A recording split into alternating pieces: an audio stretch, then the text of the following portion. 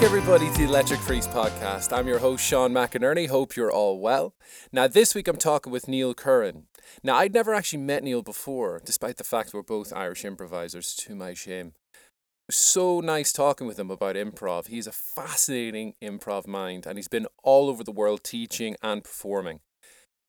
Now, Neil is the founder of Lower the Tone, which is an improv theatre based in Dublin, and of Improv Utopia in Ireland. It was so nice talking with Neil about all his experience teaching, performing, and of course Neil Plus One, which I was really interested to hear about. So without further ado, here's my chat with Neil Curran.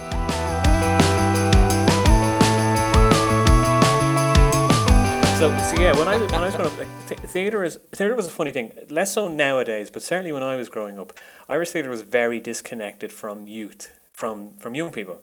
I'm speaking in general terms now, not having a go. But if you looked at, say, the main theatres that Ireland and, say, Dublin had, because that's where I lived, they were businesses, so they were tend to have the same, a rota of plays, or same theme, or I don't know what the word is, the same stuff. We'll say stuff. That's a very technical term. Stuff was on. So while I was going to theatre, because my mother was in productions, and she would kind of educate us as her kids to, you should see this play, you should see that play. And my uncle as well. Just to jump in there just a second, your mum, did she do would she be performing on main stages, or is this like local plays, or what kind of level was your mum performing at? Yeah, so she was funny because she blames me for the end of her career because she was reaching this peak, and then she found out she was pregnant. I know I wasn't planned, Mum. I know I wasn't planned. So that kind of, I think she was stepping into a zone where she was possibly going to move into TV space. So obviously having kids, changed that. But she is an incredible actor. I'm not just saying that because it's my mother, but when you look at the reviews she had, but as a child you don't appreciate that because that's your mother. You just assume everyone's brilliant if your mother's brilliant. And I mean, I remember reading reviews of her plays, and the play would suck, but the critic would single her out and say her performance was excellent. Even if she was in a supporting role, and that tended to be a theme. But you take it for granted when you're young. So it's only when I got older I realised, hang on, this is the thing. But in saying that, none of my friends went to the theatre, and there was never a play on about something cool. It was the John B. Keanes and the Brian Friels back in the day, which is part of the reason why there was a disconnect in those times, I think, between a lot of young people and theatre. Like I say, less so now because we've got a lot of more contemporary theatres, a lot of original work. But I think as time has gone on, there's a lot of work to be done in that space. Controversial, I know. So that was an interesting thing as well. I used to think about why do my friends not want to go to theatre? Because the theatre is such an immersive experience, whether it's improv or whether it's a play you're going to see. When you go to the movies, I would tend to sit near the back of the cinema, but I'm in a theatre, I want to sit up the front. I want to be immersed in the experience. I want to be on that stage, as an audience member, because there's something that you capture in theatre that you don't get on TV or in the movies. No matter how big the budget is for a Hollywood blockbuster, no matter what 3D glasses you're wearing, nothing will beat the feeling of sitting right at the front in the theatre. But I totally agree with that. Yeah. Why were my friends and young people not going to the theatre in their masses? So that was the thing I thought about. So yeah, now look at us. We can't go to the theatre now. And so you grew up, and your mum was a performer, and she obviously kind of gave you the bug. You were both into improv. You were watching, as you said, Whose Line Is It Anyway? And there was debates over who your favorite was. But so when did you make that move to actually get into improv? What age were you? What were you kind of doing in your life at that point? So I guess I can't put an exact age on it, but I'm pretty sure it was around my 20s, late 20s at some point. But I'd stepped into theatre. I got involved in theatre, and I set up and was one of the driving forces behind the theatre company in Dublin that are still going, called No Drama Theatre.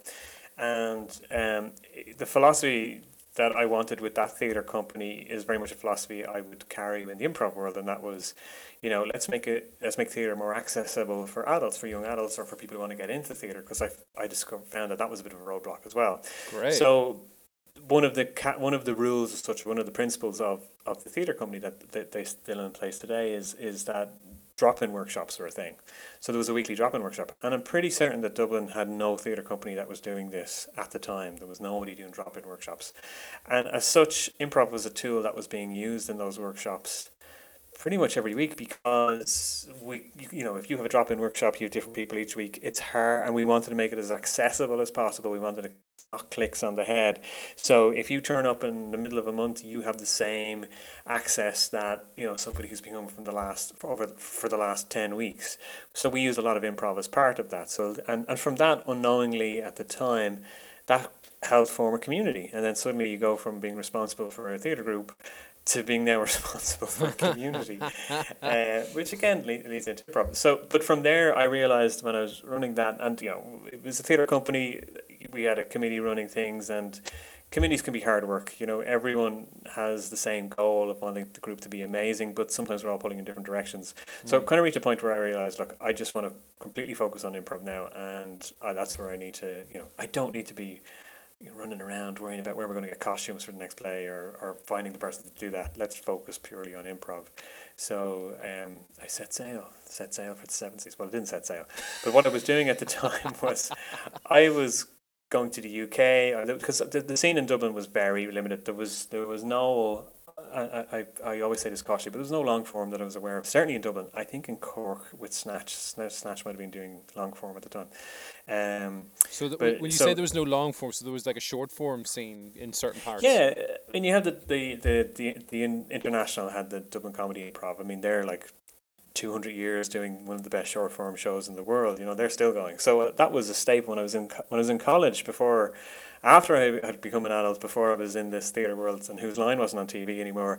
I was going to the Inter every Monday night religiously to see the Dublin Comedy Improv, and this was back in the days when Dougal for Father Ted was in the lineup. It's, and people who are now on TV or who have been on TV since were starting out in there. So improv remained, even in that gap period of the guts of 10 years. Improv still remains an important part of my outlet. Why? So yeah, sorry. Then then I just started. I realized very quickly that there was some teachers I'd worked with in Dublin, obviously outside of theatre and specifically relating to improv, but I realized there's only so much I could do, and there was a really cool chap in Dublin called Peter O'Byrne who he used to pester me and say, because we often would get him in to do workshops for us in drama, and he used to say, you should be focusing on long form, Neil. You should be focusing on long form. And where did he learn it? Peter, oh God, I don't know. Peter is like. Peter's a guru. If I don't like the word guru, but we're going to call Peter the Irish guru of improv, because he's been doing it so long. And but yeah, so I went to the UK, and I suppose the game changer was when I met the Maydays. Okay. Because they kind of are solely responsible for everything that happened after that. Because there was a couple of things that first of all, they were amazing teachers.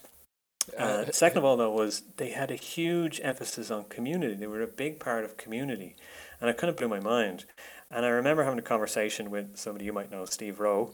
Oh yeah, who set up Hoopla, and Steve told me the story about Hoopla being set up and how the Maydays helped them, and I was like, that's amazing. Like, technically, you were going into competition with the Maydays who helped you set up the Hoopla, and I just found it so inspiring. And Maydays, like, they were bringing teachers over to the UK and stuff like that.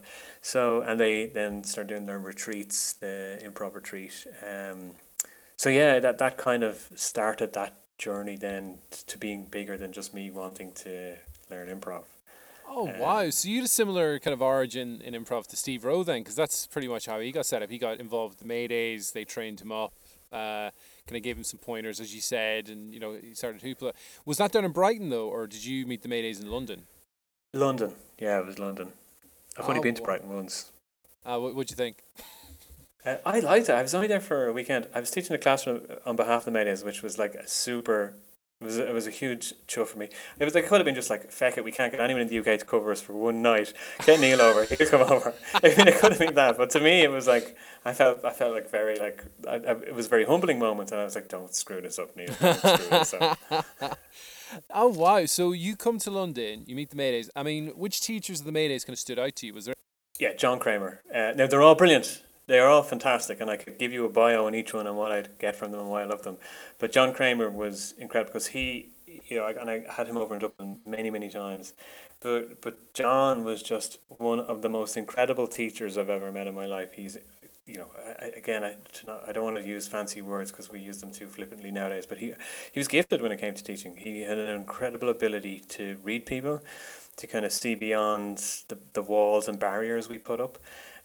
He was just a phenomenal teacher, and he has an ability to see past the walls and barriers we put up. He has an ability to read people, and he knows how to get under your skin in a workshop space. Wow. And I'd never met anyone like him in my life that was able to teach like that. But there was no bullshit with him as well. Like he was very humble, very much a straight talker, and I brought him over to Dublin many times, and John is the kind of person that you say, if John is teaching a workshop in Russia and you're in Dublin, you take a plane and go to Russia to take that workshop. He's just incredible like that. But but all the Maydays, I mean, I could give you a rundown of all the Maydays and why they're all fantastic. Oh yeah, they're all great. Yeah, I've seen them multiple. I've done a few workshops with them myself, and they're great. Yeah. I mean, and they've all got a kind of like a unique skill set almost, with what they teach as well. And so that just the whole Maydays experience was just so wonderful. And when you think about, the arts, and certainly my experience in arts, and this isn't the experience of everyone obviously, but the arts, I realized very quickly from those days that community is key with a lot of these kind of art forms. Like improv, it's almost like this underground comedy scene. Improv is tagged on the bill of a stand-up comedy festival. It's like the bastard cousin, I think is how I once described it. So community is very important. And like the first time I was in Chicago, I was sitting in the TJ and Dave show, and everyone's like, "Oh, you got to go see TJ and Dave," and they book out weeks in advance. And I was like, "Who's going to go see two old men do an improv show?" And like book out weeks in advance. And I'm sitting in IO, and you could hear a pin drop in the place when they came out on stage. And I looked around the theater, and I was like, a lot of people in the audience here are students or disciples of improv. These aren't just random people who are like, "Oh, what do we do tonight? Let's go on a night out. Oh, here's a place called." They weren't people like that. The vast majority were from the improv world. And again, that spoke to me as you have to build community to kind of make this a workable thing, So that kind of was what I kind of took back to Ireland then, was that whole sense of what I'd picked up from the theatre, from running No Drama, and with improv was like, I've got to put in the work and the time here and see if I can build a community from, spread the love I've received to Ireland and see who'll bite, and kind of went from there then. Wow. Okay. It's funny because I think Steve took the same thing and obviously set up Hoopla in London and built up a strong community as well. But like most people I speak to about Ireland improv, they talk about the community you've built, and that there's a big improv scene in Dublin, and you're a big part of that. How did you find Dublin in terms of the reception to long form? Like, did people eat it up? Was there hesitation? Like, what was the kind of feeling when you started setting up your school? Well, this is the funny thing with improv, is that there's, and some of this might sound like total codswallop. I'm trying not to swear, so if I say swear words that don't make sense, I apologise. But you can say the odd swear, don't worry. Like I think I noticed was being in the US was like Monday night is Harold night and Tuesday night is Armando night or whatever it may be. I'm not saying it's all like that, but it might seem nice like that. And I was like, who gives a shit? Like, if you want audiences to come, they're not going to go, "Ooh, there's a Harold on tonight in Tightrope at Dublin." That nobody cares. How you market an improv show is no different than how you market a band, a play, a stand-up comedy night. If you can't rely on the name of the person to sell it, then you're going to have a good marketing campaign. So whether it's long form or short form, didn't matter to an audience per se. Game-based improv, short form improv certainly has a place. Like, definitely works better in a pub than long form does. Yeah. But that being said, we had done plenty of Harolds in a pub with the group, my first long form group. What was the first one called? So technically it was part No Drama Theatre, so I think we were just technically No Drama Theatre, but we eventually were called Improv Lova. Everyone hated the name except me. Yeah, everyone hated the name except me, but I really liked it. And then most of us in Improv Lova went on to become Kill the Monster. Most of them, but I think we were the first. I'm pretty confident I can say that Improv Lova were the first native Indigenous Irish Harold group. So specific. I mean, I'm sure the Harold could have been done before by guests, and I don't even think Snatch were doing Harold. I'm not competing with Snatch, but I'd like. It's nice. You can put that on my feckin' tombstone. The first Harold's group that and still no one gives a shit about the Harold. We were doing that, but the audience didn't care. The audience just wanted to be entertained. So Yeah. what I quickly realized when I was teaching was, I wanted to grow the community, and the skills of improv were very appealing to people, to professionals, and most people who wanted to take improv classes didn't necessarily want to perform. So I dropped all the long form, short form stuff like that, and just marketed improv, and put the focus on improv, and and that's still the way I teach today. Is that level 1 improv class is an improv class. It's not short form, it's not long form, it's improv. You have to learn how to improvise before you can, go down further parts. And then if somebody wants to, if I've done my job right and they want to go further, then great, we can go down that road and they can decide, what appeals to the most. But there are audiences that won't want to watch long form. There's in settings that people won't want to watch long form, and there's settings and environments where short form doesn't necessarily fit or might not necessarily work so well. So it's less about what you're calling your show or putting yourself in a bucket, and more so about creating a show or curating a show that meets the expectations that you want your audience to have. You set the expectations, but your environment has a part to play in that. Have I gone off on tangent there? No, that all made total sense to me. What was your question again? It was, when did you first start doing improv? No, but I totally get what you mean. I mean, there's so many teams or performers I've spoken to where, they're trying to find a way to communicate what improv is to their audience from the get-go when they do a show. Because if you're in a city where it's unknown, you've got to find a way to connect with your audience, because if you're in a city like Chicago, everybody's aware to a certain extent what improv is. If you're in London, there's a slight bit of knowledge, but not much. But if you're in if I were to do an improv show like rural Ireland, do you know what I mean? No one's gonna have an absolute notion what I'm doing. So you got to find a way to make it appetizing to your audience. And I agree, short form is pretty more digestible to begin with, and then Shoot from the Hip in London, they do a mixture of short form and long form because they perform to mainly stand-up audiences, so it's a way of kind of easing into it for the audience. And that's what we did with Improvlova. We would do the first half. We originally started the first half as being short form and the second half being long form, you get Harold or whatever. And then Orla McGovern in Galway, then she suggested, why don't you do it the other way around, because the audience will be more drunk by the time you come to long form, otherwise it may not be a sold. And it was quite a genius suggestion, because it made complete sense. Do the long form when they're sober, so then when you get to the short form they can shout dildo up as much as they want and you went over it. That's a bit of a bold move though as well, because if you got a long, patient, moving long form scene, you potentially lose people. So was that something you were conscious of, or were you no, we're going to smash this long form, get them, it's going to be really funny, it's going to be really big? What was the kind of goal when you did your shows? And that is a fundamental question in improv, and I often talk to students about that.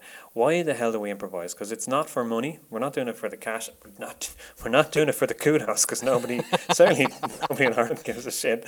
We're not inundated with funding offers from all the different funding bodies. So it is a fundamental question, why are we doing it? And for me, it was playing with the people I was playing with. I really enjoyed playing with them. Back in the No Drama days, the Improvlova days, it was playing with those people. It was a lot of fun, and it was very much, everyone had their unique style and approach, and it was great, and we had great adventures with it. And you have to be selfish as an improviser and say, I'm going to have fun with this, and my second goal is to entertain the audience, because it is that thing of, if you're having fun, the audience is having fun, and I think that has to be your focus. So that was certainly a focus for us, was just enjoy it and worry about the aftermath another time. Yeah, I totally agree. I mean, it's kind of goes back to you learn it very early on in improv. If you walk onto a scene and you're like, this is going to be hilarious, the audience is going to love this, and it bombs almost every time. Whereas if you just lose yourself in what you're doing, 9 times out of 10, it's going to go really well and the audience will love it. So it makes total sense what you're saying. I totally agree. You came back to Dublin, you were kind of setting up a long form community, and you were teaching Improv community. Don't go there. setting up a community. I apologize if I was vague. um, so you go back to Dublin, you set up an improv community, and you're teaching long form. How did you find teaching? Like, did it come naturally to you in terms of like teaching improv because you're obviously doing workshops in drama, or did you find it challenging to begin with? I really enjoyed it, and I'm going to vomit my mouth a few times when I say this. So it seemed to come very natural to me, and there was a kind of a changing moment for me was when one of my students at the time, I won't mention her name, but she was a psychologist, and she asked me after class one day, "Where did you learn to teach? You have an incredible gift of getting under people's skin. You're Oh really good at wow. getting people's under skin and knowing how to push buttons."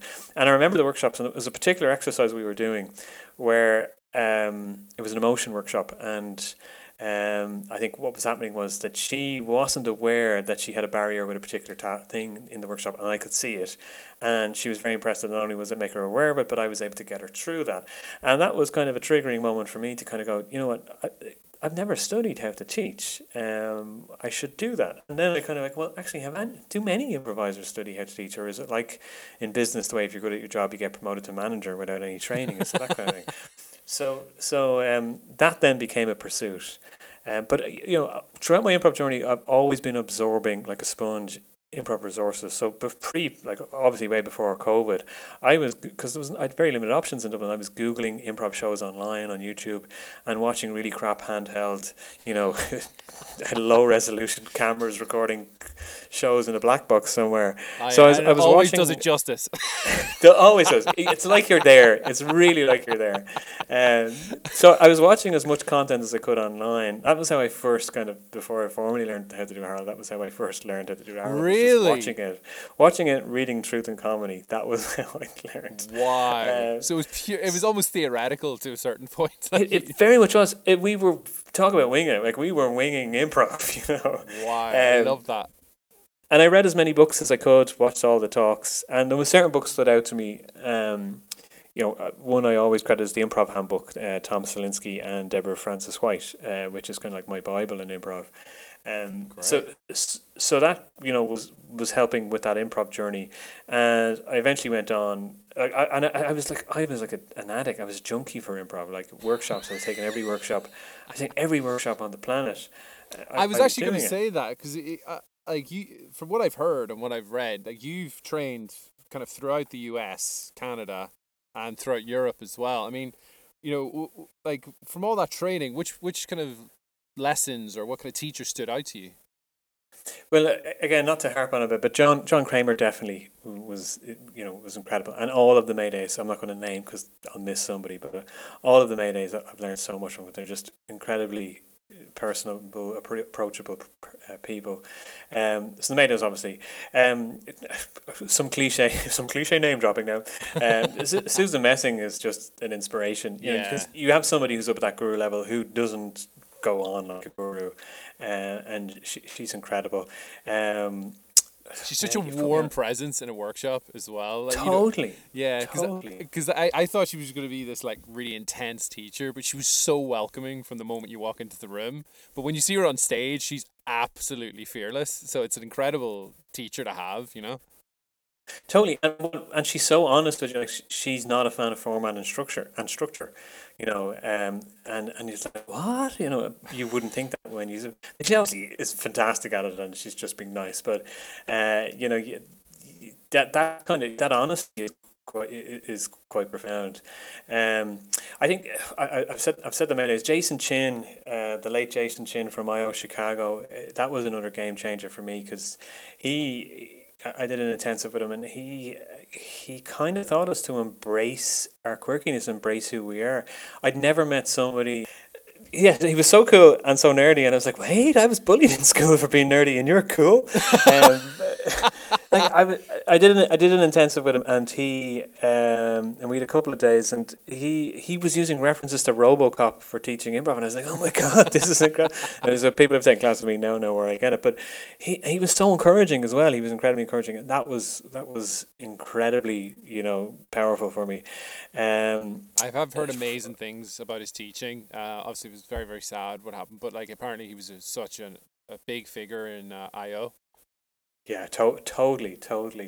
I don't want to be name dropping, and I'm conscious now. I'll get myself into trouble. I'll say something or not say something. But Brian James O'Connell, he's formerly the Pack. He's a fantastic teacher. He was like a more talented version of me in terms of his approach to improv and learning. He had a similar journey, except he was based in LA, so he was able to go see shows live. But he demystified a lot of things in improv in terms of his approach, which is really cool.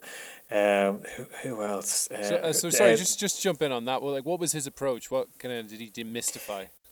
Well, so I think that I always said and this kind of led to the creation of Neil Plus One, the show. But like, we have all these rules in improv, but there's no rules in improv. That used to drive me wild when people say that. Hey, you just yes and that's the only rule, but there's no rules. Like that doesn't make any sense. Like stop telling us that. It's like when they so say when you're trying to work out what to do, and they're like, "You can do anything." That's not an answer. Yeah. And even Susan's thing of like, if you're not having fun, you're the asshole. It's like every beginner, like if you tell that to a beginner when they're learning improv, they go, "Oh, I'm not having fun, so I'm the asshole." So then you've got, all your assholes leaving the class because they don't understand what that means. But even that, I struggle with. And what makes a scene good? That was a question I always had. How do you know a scene is good and how do you know it's bad? And the answer can't be, well, someone in the audience will tell you afterwards. There has to be a way in the scene that you know if it's going well or not. And I know we can get a feel and all the rest, but then, as you move to a more advanced level with improv, there has to be a way that you can tell that more in the moment. And between Brian teaches position play, and it's something that I think Miles Stroth originally came up with. I may be mistaken on that, so apologies if I am. But Brian was the one I'd learned it from. And Brian essentially, teaches position play, which teaches you different styles of different types of scenes, different ways scenes can go. And it sounds scientific and mechanical, but actually it's quite inspired because it breaks down comedy in a way. It breaks down structure within a scene. We have structures for formats, but we don't necessarily have structure for scene. And he broke that down. It's not the be all and end all. I'm sure there's plenty of ways of doing it, but it's certainly that was something that spoke to me. Couple that with his teaching style, and it was very profound for me. Wow. Yeah, I love when you have moments like that with teachers when they just say something and it just stays with you. Yeah. Oh, yeah. Yeah. And he's a really nice guy as well. And he does one-to-one coaching. And that's the thing of like one-to-one coaching in improv. How does that work? But he makes it work. If you ever have a chance to do one-to-one coaching with BOC, you just got to do it. But that's the thing though with improv. Like I don't want to drop names because like I've there's like 50 teachers or something. I think I have lists. I've kept a list of all the teachers I've taken class with, either a short class or something longer. And that's the thing with improv is improv is a bit like Batman's utility belt. Yeah. You don't. I think we have an advantage in Europe in improv. Not an advantage, but we have there's one thing we have that the Americans don't have, and that is we don't have an IO. We don't have a second city. I know we've got Boom Chicago and all the rest, but people here have access to improv from different teachers, and the teachers that teach in Europe have learned from different teachers, and I think that's to our advantage in one way because there's no college affiliation. There's no kind of, well, we're going to teach the IO way, or we're going to teach you the second city way, and to me, improv is like the Batman's utility belt. You can take what's useful from the teachers that you're learning from, and put that in your utility belt. And if there's something you're picking up or that you're not getting, that's totally fine. Let that go. Maybe that's not something that works for you. So when you're doing a scene, if you're performing with someone from UCB, or if you're performing with somebody, who's used to doing musicals, or if you're performing with somebody who's, does something more dramatic, you have all these tools in your belt that you can pull on and use, that will help you get through the scene. And I think that's important for us as improvisers to note that, there's no one right way, and there's an infinite number of right ways. And when somebody says to me, "I love improv," it's kind of like saying I love sport, and I usually say, "Oh, do you like cricket then? I bet you don't like cricket." Well, if you don't like cricket, well then you don't just like sport. So improv is the same. It's like improv is just it's like drama. I like drama. So within improv, you've got short form, long form, mid forms, musicals, rap, dramatic. You've all of this stuff. Yeah. Narrative. Yeah. So there'll be things that you don't like doing. There'll be things like you do like doing. So find what it is that you like doing within that improv sphere and do lots of it.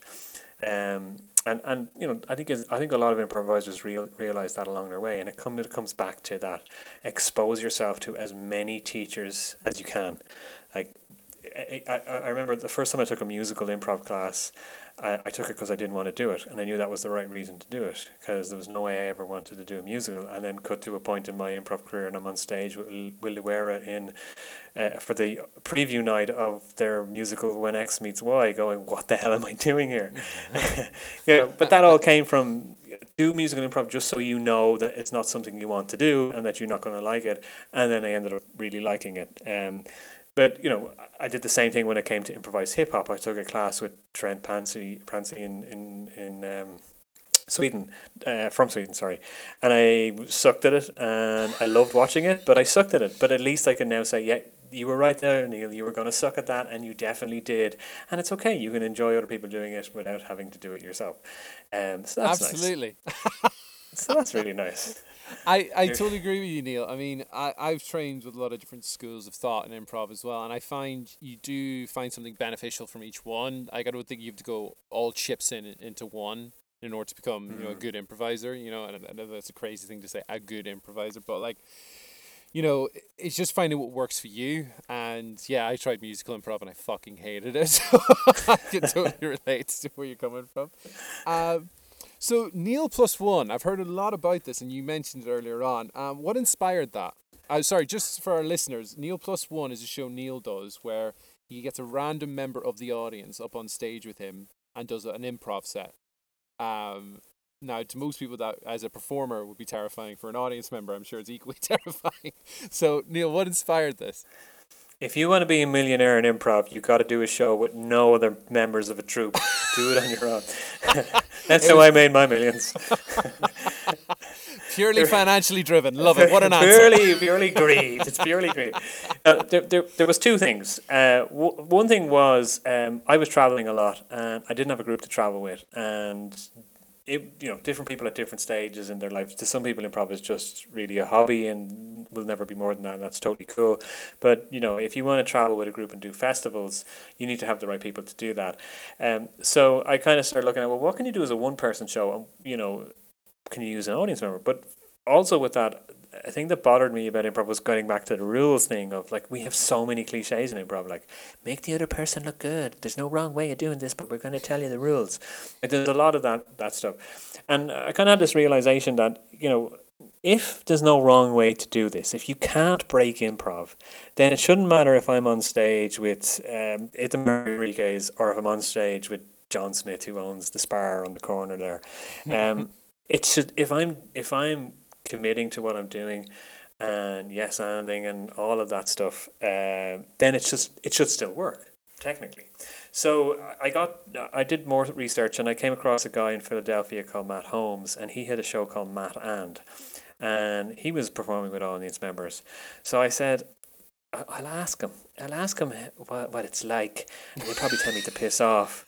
And he was great, actually. He was very approachable. Oh, you'd never met him before this? I'd never met. I still haven't met him. Why?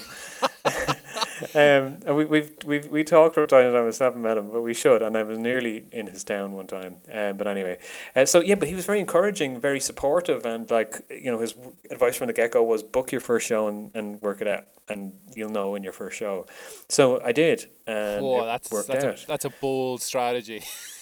but the show it became it became much bigger to me personally than I'd ever envisaged, because I realized over the years of doing it, I'm doing what since 2013 or something. I realized over the years that we put so many self-limiting beliefs on ourselves, even as improvisers. We think that the boundaries, we put a glass ceiling above us. We make presumptions and assumptions about people and performers, and it's all nonsense, because it ultimately comes back to ourselves. I remember when I first started doing the show, I would be almost terrified to take my eyes off the person on stage with me for fear that they would leave the stage. Really?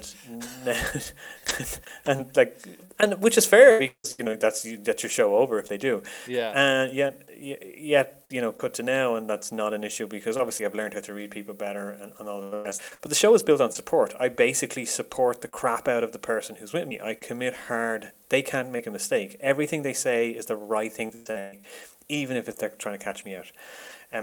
And so you learn to really, really commit and support your partner no matter what. And that is a fantastic thing to realize. You kind of fear is taken away from you because you realize actually I don't have any control here. I have no influence. I can't make this person do anything. I can't teach them anything. So it becomes very freeing. The fear becomes quite freeing because you realize you're not afraid of anything except that thing of fear itself. So I've had some fantastic experiences. I've had some very profound experiences with that show. Some people have done it, have actually gone on to study improv on the back of it. Really? There is Wow. there has been occasions where things have happened. I realize as well that comedy is sometimes the least interesting part of the show because we can create dramas. If you have somebody who's not trained in, like, I get someone from the audience who's not an improviser and not an actor, but if they can create art on stage, create dramatic moments, create comedic moments, I mean that's very powerful. But sometimes the dramatic moments, because the show is kind of an alternate universe look at their life. Because we have a chat up front in front of the audience, like an interview. I pluck some information out of them, and that will inspire the show. So sometimes the show can be quite cathartic for the person. A couple of people have described it as therapy, and it is that thing. Like sometimes real life is, the art imitating life or whatever. No, that has nothing to do with it. But it's like sometimes what plays out on stage affects us in ways that go beyond just a comedy. There was a show I did in Barcelona a few years ago, and the guy got from the audience, Thomas was his name, and I remember I was emotionally distraught in the show because he had gone through a breakup, and I realized as we were talking the breakup was quite recent. It was a long-term breakup, so wow. it ended up becoming quite an inspiration for the show. And I remember at one point in the show I presented him with a choice, his character a choice, and he took what I thought was the wrong choice. Not as in from an improv perspective, but it's like, do you want dark chocolate or just milk chocolate? Obviously take the dark chocolate, and he took the milk chocolate. But I remember feeling very, very sad as a human being in that moment. And the finale scene was the finale scene because I couldn't go on. Oh, really? I was so personally sad at the story, and I remember when the Maydays told me that she was crying during parts of the show. It was so that's lovely. Like that's right. Now, there was just a side to say, the chap on stage with me was in a completely safe place, oblivious to all this going on, and had a really great time. So it wasn't like we weren't terrorizing him through his. You didn't have a breakdown post show. Nothing like that. Wow. But I think that that's something that I don't think we do enough of improv is like look beyond the comedy. We have an art form that allows us to create art in the moment. Just like that. We can satirize in the moment. We don't have to write anything. We can use real raw emotion to create these authentic connections. Create these authentic connections with the audience. We should be exploring these things, and that's why I have a lot of time for narrative improv and certainly dramatic improv as well. But narrative improv, I really find that interesting, and that's something that's one thing in improv that I really, really love is narrative improv. I find that a hell of a lot more interesting in my current last few years in improv. I find that way more interesting to me as an improviser than say game based or say doing game of the scene type improv. I like when you can walk out of an improv show, just like theatre. You can walk out of an improv show and you're talking about it. I did a show once and Dave Rosowski was in the audience, which was kind of a lot of pressure. Yeah, I can imagine. Don't suck, Neil. Don't suck, because he'd probably hate it. But he had a conversation with me afterwards. He asked about some of the character choices and some things, and that's really cool. I mean, that was again something that was really nice to hear. Here was somebody who's doing this a long time, and he was finding things to talk about beyond the comedy. But from a narrative perspective, PGraph in Austin, Texas, Parallelophonograph, when I had them over in Dublin, they did 2 shows for us. But one of their shows was the villainy format, and they all come out dressed in very macabre suits. And the show format basically is one of them will end up playing a villain. There's 4 of them in the troupe. One of them ends up playing the villain, and that person plays the show straight. They play the show straight. And there was a scene. It was a very dark piece. It was like a family, and there was this other fella who was up against the father, and at one point there was a question mark over whether he was abusing the daughter, all of this kind of stuff. Now, done very tastefully, but not tastefully. How do you do that tastefully? But no, it was something that was hinted at. Was like, was he? You know. Anyway, that's kind of way off topic. But anyway, there was a I'm trying to just say it was a very powerful piece of theatre. That's what I'm getting at. And But it was very respectfully done. Yes. Neil only likes it if somebody's getting hurt in the content. There was a scene smoking in the shadows. I like it. It's like I need all these characters to die abysmally. There was a scene, and the two performers, Roy and Kareem, were doing the scene, and Roy was the father, and Kareem was the landlord type person, and it was like almost like a Russian roulette whiskey scene without any Russian roulette. And there was moments of silence. There was a lot of tension between the two of them sitting in the scene. And I remember watching it, saying to myself, this is improv. I'd forgotten that this is improv. I forgot that the two people on stage have no idea where this is going or what's happening. And that was so powerful. It was so great to kind of see that play out. And it's so incredible when you see that. Like, it's hard to believe that they're making it up on the spot, you know, because they're reacting like so truthfully and so quickly to one another and that kind of thing. It is spellbinding sometimes. Totally. And the show was funny as well. Like, it was a black comedy, dark comedy, and it was still funny, but it had those dramatic, and it had the tension. You know, it had the tension there. So there was more levers than just the comedy angle to be able to give to the audience. And we were talking about it for ages afterwards. You know, we talked about it in the pub afterwards. And that's great, because with comedy, you tend to get a short lifespan after the event.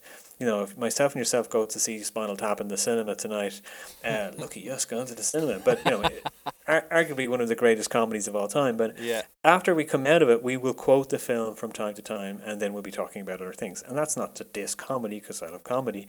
But, you know, it doesn't necessarily have the same impact emotionally to us, if that's the right word, or it doesn't give us we don't think about it as in the same way that we think about art that affects us or that moves us. Yeah, I know what you mean. Like, you feel like when you read a book or you see a film or you see a piece of artwork, like you say, you know, it hits you emotionally, and it kind of you kind of think about it after, trying to register what it is you're feeling. You know what I mean? So yeah. I totally get you, and that, you know, it does affect you in different ways. So you've performed at a lot of different improv festivals all over the world, doing Neil Plus One. Like, have you noticed any differences with audiences when you're performing, like in terms of reaction, that kind of thing? No, I think generally speaking, audiences, we all find, beyond cultural differences, we find the same things funny. You know, generally speaking. Certainly, when I was performing in China, that was interesting. Very interesting, because there was certain things I couldn't do, and I was warned, don't do this, don't do that. And there was things I wouldn't do anyway. Like, you know, they were like, don't bring politics. I was like, it's never a good idea to do politics in a show anyway. Yeah. But there was an innocence to the audience as well, which was kind of surreal. So I was performing with a chap called Kurt Marbury, and he at the time was running Zmack with his dad in Shanghai, and so we kind of had a mix of short form and long form. So we had the short form first half, and then we had kind of a mid form, long form second half thing. We just called it Neil plus Kurt. We did this kind of confessions based long form set. So kind of like the Maydays, kind of I was saying confessions like. Kind of like the Maydays, but there was this is the Chinese version. So we had these bits of paper handed out in Mandarin, and you couldn't call it confessions, you couldn't call it anything that would sound Catholic or Christian, because that's not the religion. So you were like, how do you get, you know, Chinese people to admit their guilty secrets? Like in Ireland, just say, you know, what's your dirty secret? It's what you don't want the priest to know. You know, what are your guilty confessions? So normally certainly when the Maydays have done, or when I've done any shows like that in the past, it tends to be smut and made up stuff that comes out, like dirty stuff. And there was none of that. The Chinese audience, there was none of that. I think the most risque suggestion we got written down was that they found their colleague, their boss, attractive. That was about as risque as it got. Oh my God. I It love was that. so innocent. There was one I think about somebody got a wax. So obviously a female had written it, and she talked about she'd been waxed for the first time, and I was like, is this taking the piss? Is this something we having a joke? It's like no, this is real. Like so, nobody was admitting anything if they had dirty secrets. So that was surreal. That was like totally surreal. And then like on the back of that, you're like, well, can I swear on stage if that happens? So that was interesting. But like outside of that, I mean, I don't. There isn't really. I've done shows in the US. I remember being in what I thought was a heavily anti-religion show in California. I was in the Bay Area. I was guesting with Comedy Sports San Jose, and we were doing a long form set, and it ended up becoming a religious theme. Then we did this recreation essentially of the 12 Apostles, the Last Supper, and I remember during it, I don't give a shit if someone wants a religious bash, but I remember during it going, "Whoa, this is like seriously nasty," and to the Really? point where it was like it was really great. It was a great show. It was a great show to be in. But I remember after saying, "It's like, are you gonna have like because comedy sports kind of do say it's family friendly, and with the long form show they kind of do." Sorry, with the adult show as they call it, they do kind of say it's more adult themed, but kids are welcome to stay. But I was like, are you going to have pissed off people in the audience kind of thing? And they're like, no, it's grand. And, for me, who doesn't give a crap about, religion in that sense, to be asking them, like, that's how mean and nasty. But the audience was totally fine. But if anything political came up on stage, then that's it. Walkouts, anger, you name it. Really? So religion was fine, but politics was off the table. Politics generally, it was an unwritten rule. Now American friends might correct me on that, but I certainly felt it was an unwritten rule that just leave politics because you're going to get a mix of people in the audience, and it was kind of a leave it at home thing. Like we do it in Ireland, we would go political, we would take the piss, and I imagine most Europeans would do that. But certainly in America, it just felt like just leave the politics. Yeah, Even the Trump bashing was like just leave it. That was. Yeah, Which is interesting. I think in America, it's just, especially during the Trump era, it got so heated that I think people needed an escape more than anything, Yeah. so you didn't want to bring it up. Yeah. But, well, that's interesting. That is so interesting. Because a guy who was at Second City wrote an article, actually, about that, and it was called Why I Quit My Dream Job. And he said one night they were doing their review. It was a red line runs through it, and it was like one of the big Second City reviews. And at the end, they were doing improv. And they asked for a suggestion from the audience, and it was something annoying that happens to you, and they gave an example like losing your keys, and they were looking for suggestions from the audience, and this guy shouted up sitting next to a Mexican, and he was sitting next to a Mexican family in the audience, and he said that was the moment where he was like, I can't do this anymore, and it was like this toxic environment was kind of happening with audiences, and it was like it was very poignant, the article.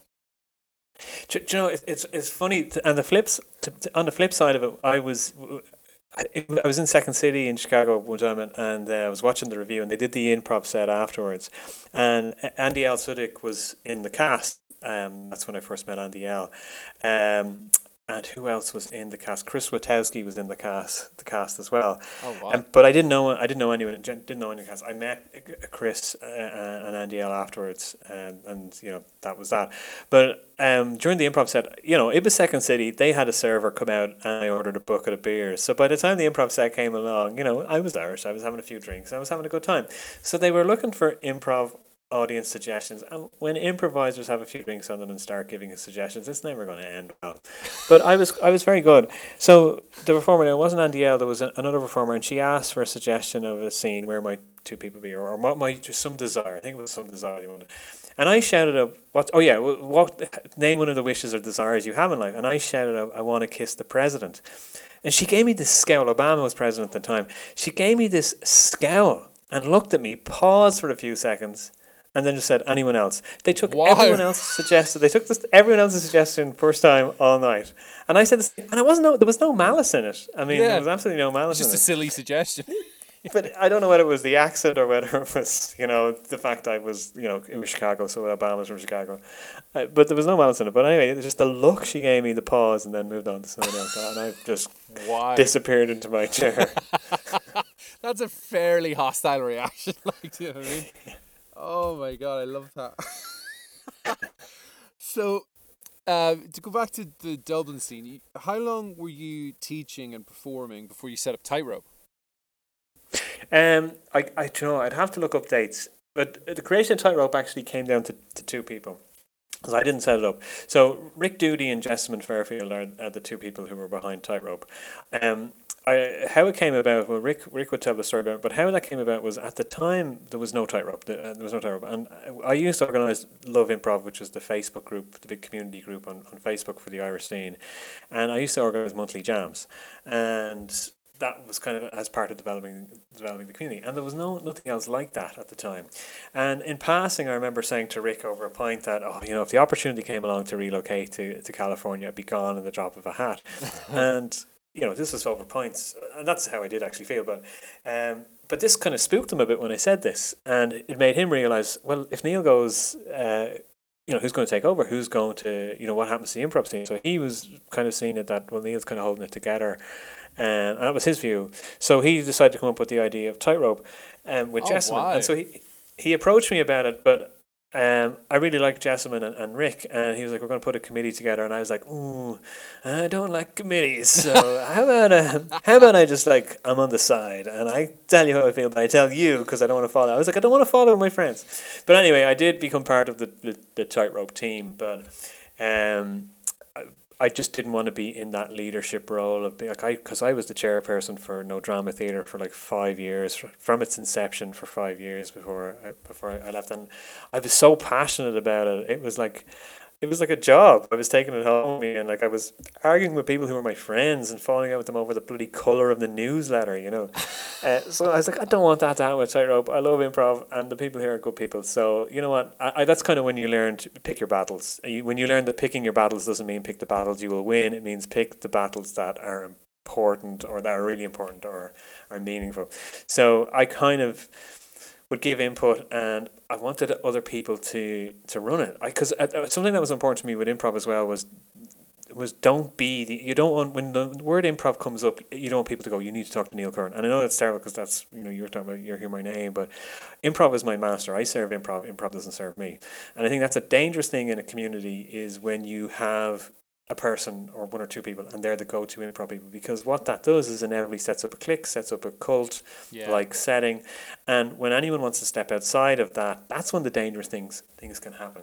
And so I didn't want that to be the case. Improv was always my number one thing, and that was what I served. And it was always it's easy for me to say that, of course. Inevitably, I was the kind of go-to person as such, but I wanted that to change, that I wasn't organising everything, because I set up the improv festival. The first year of that was myself and a chap called Brian Quinn. We were the doormen, we were the ticket stub people, we were the ushers, and we were the MCs in one. It was insane what I did in year one. But yeah, I was like, no, we've got to get more people on board. But I was very protective as well of improv in terms of, it has to be for the right reasons. You want people who care about improv, not people who want to exploit it for their own gains. And that was the thing you realise, as community was being set up, other people wanted to jump on the scene and get involved. And then that's when you're kind of like, hey, hang on a second. And you realise, well, actually, there's a danger here now that you're becoming the asshole. And Neil said, don't do that. So, assume positive intentions. So yeah, it reached a point where I would go to Tightrope and there would be people there that I've never met before. And there was people there who didn't know me. And it was like, this is great. I can make my show myself get drunk tonight and they'll never know. So yeah, so the scene eventually became self-sufficient, and it was great. And Dublin now has there's quite a few teachers, really good teachers. There's things going on beyond me. There's Tightrope, obviously. There's Mob Theatre. There's Grand Stretch. There's Stoke Improv. Flying Turtle have improv, and at the Gaiety teach long form. But in terms of hubs, you've obviously got Tightrope, which is community based, and then you've Mob Theatre, which is kind of that American style theatre model, whereas Tightrope is more the community-based theatre model. But yeah, so they're there, and Tightrope now has an artistic director, and which is even better, because then you don't need a team of people to argue decisions. You just let a dictator do it, which is the way it should be. So yeah, that's nice that it's all self-sufficient now in that regard. But it took a lot of work to get there. community is it's a hard thing to do because you really have to commit to it. It is a full-time job. You have to serve the community. Community comes first. And it's not a case of that cliche of this is your community, so it's all about you. It's not that. You do have to make decisions. You do have to make tough choices. You're going to piss off some people along the way. You're going to make decisions that aren't necessarily the best decisions. You live and you learn. But you're serving a community. You're building a community. So there's a lot of sacrifice. I ploughed so much money into, that in the early days, with the setting up of the festival, and, we didn't get any funding. So I was bankrolling that in the loss making years. Wow. And, even with other events, I was subsidising teachers coming to Ireland because I knew it was good for the community to get it, because, people weren't travelling for improv like me. So exposing them to other teachers' groups it meant subsidising teachers and performers. But the way I viewed it was like, it's like people are into golf. People spend money on golf. They'll have a golf membership. They'll buy their clubs and they'll spend thousands every year on golf, but it's just a hobby. And that's how I kind of justified it, as in, like, I'm investing in something I care about. I don't do that anymore though, because I've no money left, and my PayPal GoFundMe is on the bottom of the page. So yeah, but it is a hard thing, and you eventually reach a point where you have to get off, no matter where the community is. You have to take yourself out of the picture because it's so consuming. And I did that before, that cliche of die the hero or live long enough to be the villain. Well, if you're too involved in community for too long, you'll become a villain, because you'll get browned off. You'll start to become resentful that not everything can go the way you want it to go, and you just have to let things grow itself. The babies have to leave the nest, or whatever cliche we could use there. Absolutely, and I think you can fall into that trap as well of, like, you kind of you've gotten to a certain point with your improv training and your development, and you think, right, I'm here now. I'm going to stay here. I'm going to teach people. I'm not going to develop anymore, and that's kind of counterintuitive, really, because you're not doing your students any benefits, because you're not developing and you're not bringing new ideas to them, and that kind of thing. Yeah, absolutely. So COVID kind of, in one way, is nicely timed. Thank you, COVID, because COVID did force me to rethink. Where do I want to go next? In terms of community, obviously the festival is still a thing, and I'm also, director of Improv Utopia Ireland, so I co-run that with the founder Nick Armstrong. Yeah, which I is wanted to something ask you that about Improv Utopia. Yeah, that sounds fascinating. Yeah, so Improv Utopia is a bit like it's a bit like how you'd meet somebody from online dating. I came across this tweet from a thing called Improv Utopia, and they were advertising what was their first East Camp, which they. So it's a retreat, basically. To Americans, it's camp. To Europeans, it would be a retreat, an improv retreat. And I saw this tweet go out, and the person behind the tweet was Nick Armstrong. So I tweeted back and was like, "Hey, is this a thing?" kind of thing. And we got talking, and then I was in LA and actually met with him in person, had drinks, and then lo and behold, I arrived in Pennsylvania in 2013 or 14, and I knew Nick from meeting him in LA, and I knew Will Luera because I met Will Luera once, and then I was with 125 other people I'd never met before in my life, and I was the only non-American there, and that was an overwhelming long weekend experience of improv, I can tell you. But it was wonderful once I got past the whole culture shock of everybody loves you, and it's that kind of American culture of very openness, and everyone hugging and all the rest, which as a grumpy Irish man was very difficult the first day, but I just learned to accept it.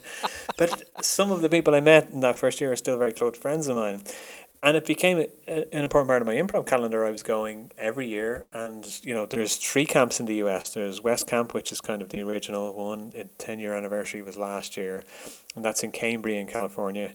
There's Yosemite, which is also California, but it's beside Yosemite Park, and then East Campus in Pennsylvania. And then Nick one day kind of was talking about doing it in Europe, and then he was up to the idea of an Irish camp, ran it by the board, and the rest, as they say, is history. So it is the youngest of the camps, but it's Nick and the team, not talking about myself here, but Nick and the board of Improv Utopia, hands down, are the epitome of what community means. You've got names like you've got James O'Connell, who I mentioned earlier, but you also have Craig Kukowski. You've got these big names, Wow, and yeah. these really nice people who just care about improv they care deeply about improv, and they give up so much of their time to these improv retreats, which is a long weekend of basically you get up in the morning at 8 a.m., have your breakfast, and then you are pretty much doing improv in some way, shape, or form until 10 p.m. at night for 3 days. Wow. So it's insane, but it's wonderful. But it is really very much a community, very much community, and I can't recommend it enough. And the nice thing about Improv Utopia, I mean, we're all volunteers in this. The nice thing about it is it's a non-profit in the US, so they do, any profits that do come out, any surplus cash that comes out is reinvested in the improv community through diversity schemes, through funding for theatres and festivals, and they do that outside of the US as well. So it's not just a club for the American community. They have done that outside of the US. So very much an incredible entity in the improv world. Wow, it sounds fantastic. I definitely have to try it. So with the Irish one, how long has the Irish one been going? I think I have we had 2 or 3? I think we've had 2. I can't remember because COVID killed everything, and I don't know what year it is anymore. So before the world started burning, you had about 2 or 3. Oh, sorry. Yeah, we were about to have our third. Yeah, we were about to have our third, and we had to cancel it obviously because of that small thing called COVID. But we'll be back. So we've been using Newgrange we've been up by Newgrange in Wow. Newgrange Monument. So there's a lodge there. We don't do camp like the American camp. We do it European style, Irish style. So we're not in lodges. We're in a hotel. We're in a hotel as such. As what you might call a hotel, but it's just us there. So we have exclusivity. So you got workshops, you got jams, you got performances, all under the one roof, right beside Newgrange. So, yeah, it's great. Like I'm very proud that it's the first one non-American one is in Ireland, and it has a fan base, both European fan base and an American fan base. In fact, there's more non-Irish people who go to it than there is Irish people, which is crazy. Yeah. Wow. I remember like the first year when we announced it was crazy. We announced it at West Camp, which was May. And obviously time zone difference. And literally we announced it, and we were worried that we get people to sign up because we had the teachers, we knew who the teachers were going to be, but they hadn't confirmed. So we couldn't say when we were announcing it, hey, Bill Murray's teaching a workshop. So we felt it was a gamble. We actually had to stop bookings that day because the Irish and Europeans were in bed, and the Americans were at risk of booking the whole thing out before Irish and Europeans. So we had to place bookings on hold overnight so that the Irish and the European community could catch up. And of course, Ireland being Ireland, like Irish people and Irish people, like everything's last minute. So I was like saying to people, like, "Is this something you want to do?" And they're like, "Yeah." And I was like, "No, you need to book it. You don't understand. Like this is like U2 tickets going on sale. They will be gone because Improv Utopia and even Nick, I think, was surprised at how quick it was selling out before we even named teachers. People trust the Improv Utopia brand that they will just, like, West Camp sells out in seconds. Like, it's 100 places. It sells out in not seconds. It sells out in minutes. It's like U2 selling going on sale. And people will just book it without even knowing the teachers. They don't care because they know it's a trusted brand, it's a trusted name, and you will get quality teachers, and it's just such a fantastic experience. So yeah, that was the thing with the Irish one. Is like telling people, no, you can't leave this to the last minute. Just book it now, pay your deposit, and it'll be grand. So yeah, we had to poke the Irish community and the European community to, hey, get on this if you want it because it'll be gone. I mean, it would have been. Could you imagine like you the first Irish improv retreat and everyone at it is American? It would have been a bit of a diplomatic issue. Yeah, I think you would have got some, kickback in Dublin. Yeah, for sure. Obviously, you've done a lot of training, Neil, and you've obviously done a lot of teaching as well. I mean, how is how has that changed you as a performer? Has it developed your skills in any particular way? Oh yeah, definitely. You're learning as much teaching as you are performing. Now they are mutually exclusive skills in many ways, but I think it broadens your horizons and expectations while allowing you to be kinder to yourself. I mean, certainly Katie Shute from the Maydays used to always talk about, perform with people who are better than you so you can learn, and perform for people who are less experienced than you so you have the opportunity to grow. And And that's very true when you're teaching. You're performing with people who are less experienced than you. And with teaching, you know everyone can improvise, because when we're kids we play, so everyone's able to improvise. Your job as a teacher is to get people to not care about what they think other people think of them, and is to get them to get back in touch with that sense of play. So we're all able to improvise. So if you're good at what you do when you're teaching, you're able to get people to realize that, because you're not teaching them a skill as such. Well, you are and you aren't, because we already have the skills of play. It's just we don't do it anymore. We've forgotten how to do it, and we have our ego telling us that we're crap or we're not going to be good enough. But when you're teaching, you have that responsibility as a teacher. Everybody learns in different ways, so you become kinder to yourself, I think. Yes, there is the pressure of, oh God, you're now the teacher, and if people watch you perform and you suck, they're not going to do your class. There is that, but also you do learn, be kind to yourself. You aren't under pressure here. Enjoy the experience. It definitely does broaden. You get to see things in performances with your teacher eye that will give you a greater self-awareness about some of the things or some of the habits that you may have.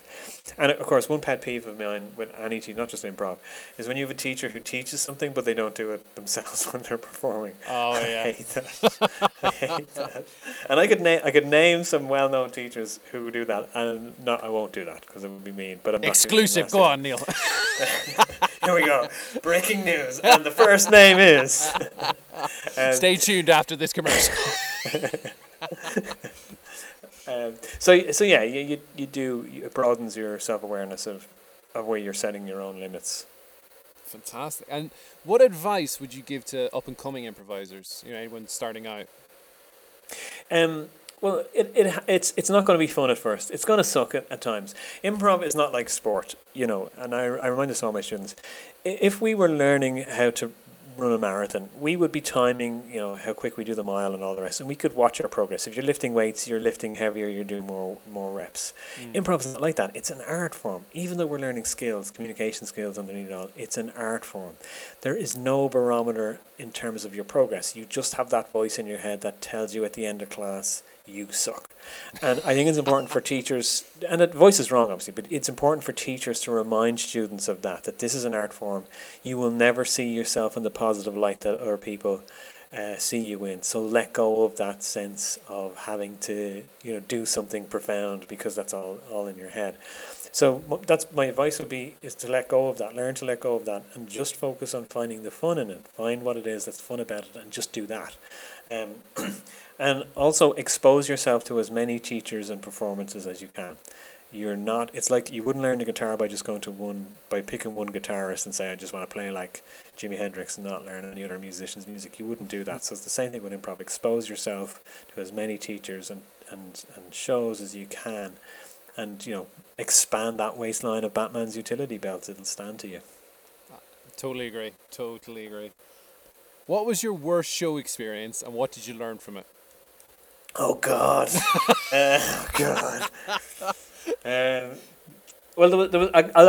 give you a bang for your buck. I'll give you 2 worst experiences. All right, I was only talking about these. the other day. They're both Neil +1 experiences. Thank you, Matt Holmes.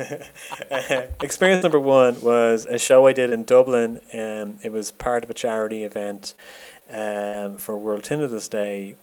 Summer many years ago, and the girl that volunteered from the audience was a very confident girl, and I'm doing the interview piece. We're coming to the end of the interview piece, getting to wrap up to get ready to do the performance piece, and I asked her a question about what her line of work, and she gave me this look and started to laugh, and I realized, oh my God, she's not even 18 years of age. So she was 16 years of age.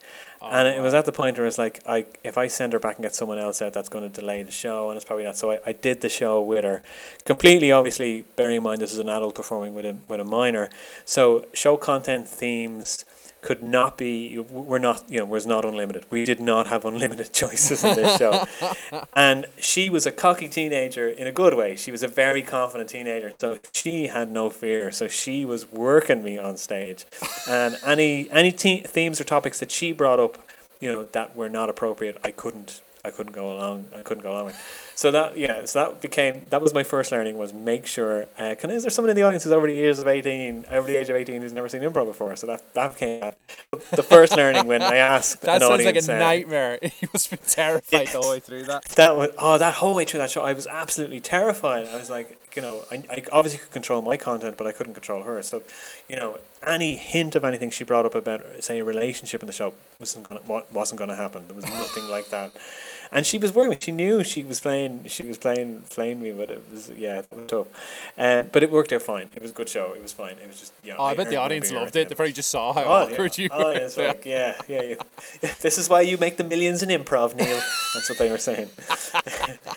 And the second one was a show in Barcelona. I was doing 2 nights in Barcelona, partnership with Barcelona Improv Group, and one of the nights, the second night, there was a chap I got out of the audience. He was a front row guy. He was a male about the same age as me.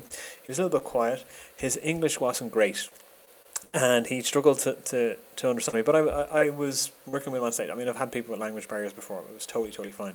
But his whole family was sitting in the front row. So I thought, let's get the family in on it. So I asked him about people in the family. But it was like everything I said was the wrong thing to say. I said, is that he beside him there was a child and there was a girl. So I made this assumption that was his wife, no, it was his sister. And his dad was there. But I didn't think they... I'm not sure they knew what improv was and what was going on. It might have been a family event, but during the show, then before we'd even started the performance, and I was talking to him and asking him questions, his dad got very angry in the audience and shouted something up on the stage. So I could tell, they have no idea this is improv and they have no idea what's happening here. So the lesson from that, so in the end, it was no point in actually doing a performance piece with him because the language barrier was a struggle. So, we conducted the interview and I sent it back to the audience and it was all fine. And I got someone else up and it was totally fine. I think the anger's a bit strong. He was annoyed and before I even got to, as soon as the show was over, one of the people from Barcelona Improv Group who could speak the language went over and chatted to him. And they're like, oh no, it's totally fine. This was a show. They didn't know what they were coming to see kind of thing. But they stayed for the second half. So it was all good. They weren't offended. Oh, okay. And everything was fine. It was a language barrier. Ultimately, it was a language barrier. I got someone else in the audience, did a show, and it was totally great. But I remember, after the show going, you know what? I've earned the millions we make in improv. I have earned those millions today. But it was fun. But then that was the second lesson was that, aside from being over the age of 18, the second thing is that you do have an understanding of what I'm saying. So they became the 2 big learnings with Neil Plus One that, I will carry to my grave. You need to be over 18 and speak English. You need to be over 18 and you don't have to speak English, but you have to at least understand what I'm saying. Fair enough. But when I did that show in Barcelona, I felt off because the dad was angry and I had no way of communicating in his language. This is improv and this is what happens.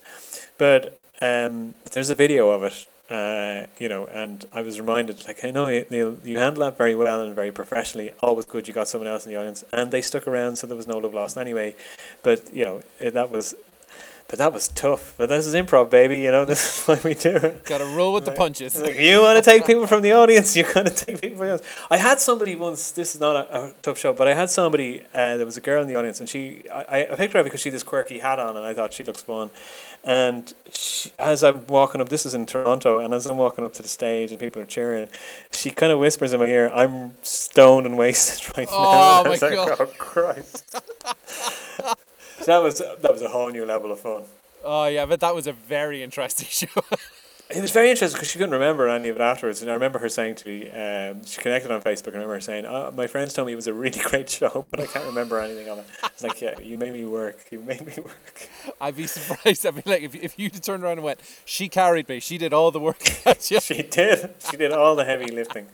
But you know what? But it does bring it back to everything that she did, everything that those other 2 people did, the teenager and that chap who didn't understand a lot of what I was saying, they still were doing the right thing. And that's an important thing to remember. If all of those moments had failed, if they were a disaster, it was on me, it definitely wasn't on them. So, that kind of brings it back to that thing of my role is to support and treat them like gods when they're on stage. It must be such a good muscle to develop, though, in terms of when you're on stage, when you're playing with a team of improvisers, it must be so easy after doing it, repeatedly with people who've never done it before. It's all those egos on an improv team. Oh, God, don't get me started. I love it. And Neil, how do you prepare for shows? Do you have like a routine or anything? I used to, and until I realized it was a superstitious thing, and you can't be not religious and be superstitious because superstition comes from religion. So I ditched all that. So I don't even, I don't really even go to green rooms if I can avoid it. So yeah, I might, at most I'll do for people who've taken classes with me know I have views on warm ups. At most, if I need to, I'll do a vocal warm up. But doing energy games and doing scenes and warm up, you can't really do them on your own anyway. But yeah, that's. I'll have a cup of tea or something, do a little vocal warm up. There's no elixir of hey, how does Neil warm up? Nobody cares anyway. But no, there's no elixir. That's just I don't particularly like warm ups before a show. Yeah, well, I understand doing them on your own would be a bit awkward, like Zip Zap Boing or something in a corner by yourself. I was in the Birmingham Improv Festival, and I was invited to be part of they were doing a maestro, and Rachel. Ray Rowe, was from North Coast, was performing in it. There was quite a few people I was really excited to be performing with, and so I won't mention names because it doesn't matter the names. But before the show, they got us up, and I realized they were getting us up to do a warm up, and it was a professional warm up. Like there was like 20 people in this maestro. I won the maestro, though. I just want to point that out.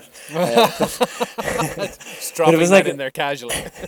Just casually dropping it. I've never won anything in improv before. It's the only recognition I've ever gotten this damn hour from.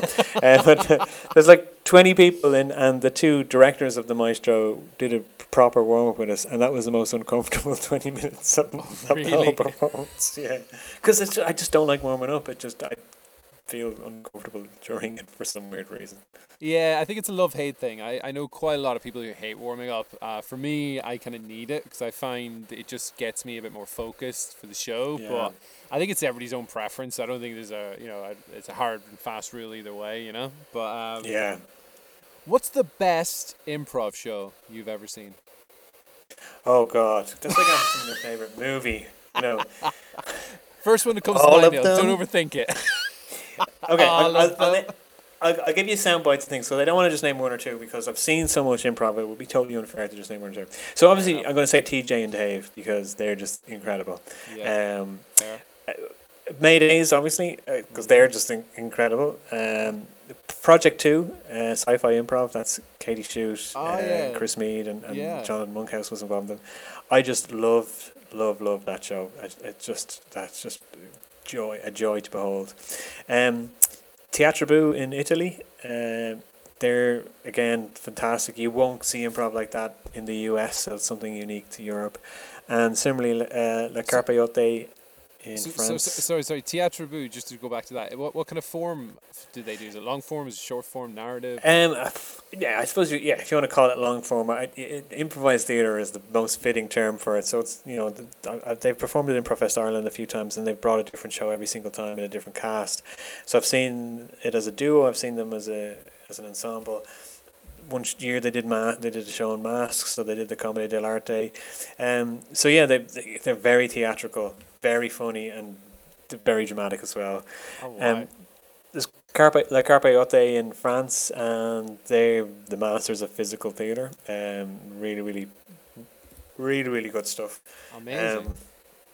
What else? Then, like in terms of American groups, then I said TJ and Dave. Obviously, the greatest Harold team in the world is obviously King 10, in my opinion. I've never even heard of them. Where are they based? They're based in LA. You got to get on the interwebs and look at their shows. They've been going like King 10, like KING. King 10, yeah, and then T. Yeah, they've been going about 20 years, I think, doing Harold's, and without going down the rabbit hole of talking Harold, like unless you're told, hey, they're doing a Harold, you won't even notice they're doing a Harold. They do it so well. Wow. Who else? We haven't seen improv in so long now. It's hard to just recall them all. Oh, you'll think of like 50 immediately after you walk away. Oh, Big Bang in Boston. Big Bang Improv. They're kind of not all in Boston now. North Coast, the improvised hip hop. They're amazing.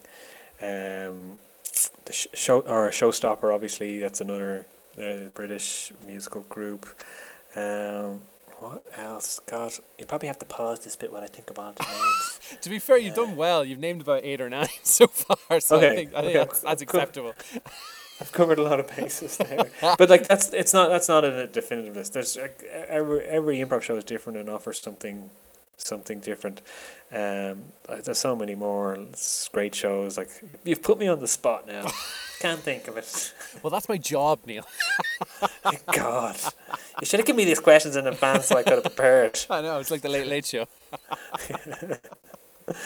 And who would you love to improvise with, Neil? If there's someone you could perform with, who would the dream one be that you have or haven't performed with previously? This is going to probably sound like a wanker answer, but it would actually be non-improvisers. Not that I don't want to perform. Like, I mean, everyone would love to say, I'd love to do a show with Bill Murray. It'd probably be hell to do it, but or like Ryan Stiles. Okay, if it's going to be an improviser, I'm going to say Ryan Stiles, because he is patient zero. You know, he is the original improviser to me. So I would love a chance to perform with Ryan Stiles, or even just meet him.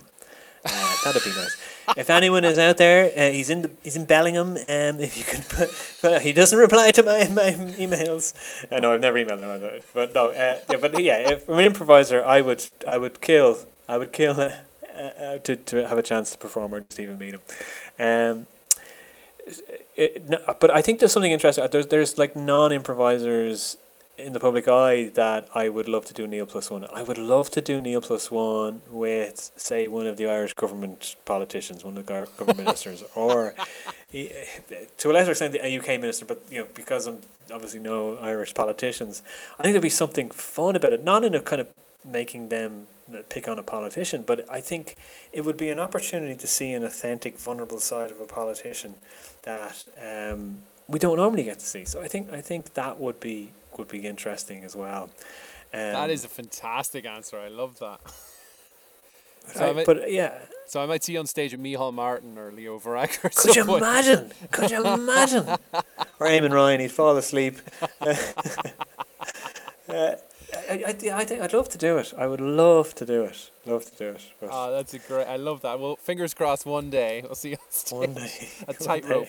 One night only. Yeah, tightrope. One night. Leo Varadkar and Neil Curran.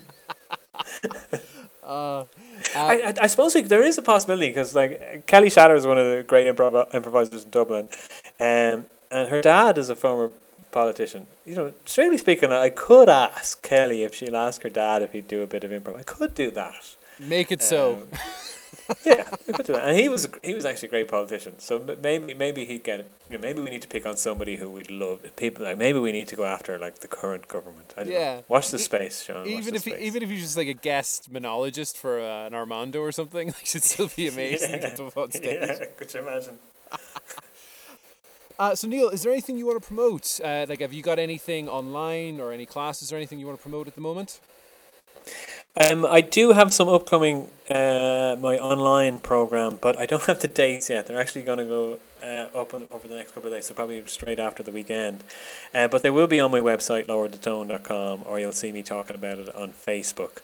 And in the COVID world, I did tailor my courses for the online world, but they aren't just a copy and paste from what I was doing in person, so they are uniquely tailored for the Zoom world. So yeah, if that's something you want to try or see what I'm doing there, because that's the thing with teaching online is, you have to realize that you are not recreating the stage on screen, and once you can do that, you are able to embrace performing online as a medium in its own right. So that'll be on my website, or I'll be tweeting about it or something to that effect. But I don't have the dates yet, because that's really inconvenient of me. Okay, so TBC.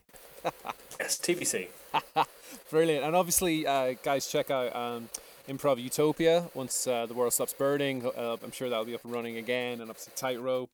And Neil Plus One. I for one, I'm going to be going up to Dublin, and I might see Neil with the politician at some point on stage, so that'll be something to look forward to.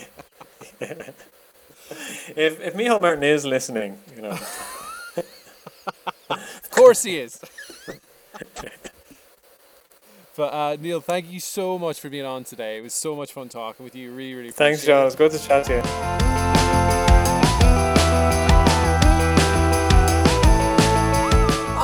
What What a great guy. So nice talking with Neil. He was so interesting. I could talk to him all day about improv, but definitely check out Neil's shows. If you want to find out more about Neil's classes and shows, check out Lower the Tone, the website, and there's all the details coming up with Neil's upcoming classes, shows, etc. Definitely try and check out Neil Plus One if you get the opportunity. I'm definitely going to do it. I'm fascinated to see it now after hearing that.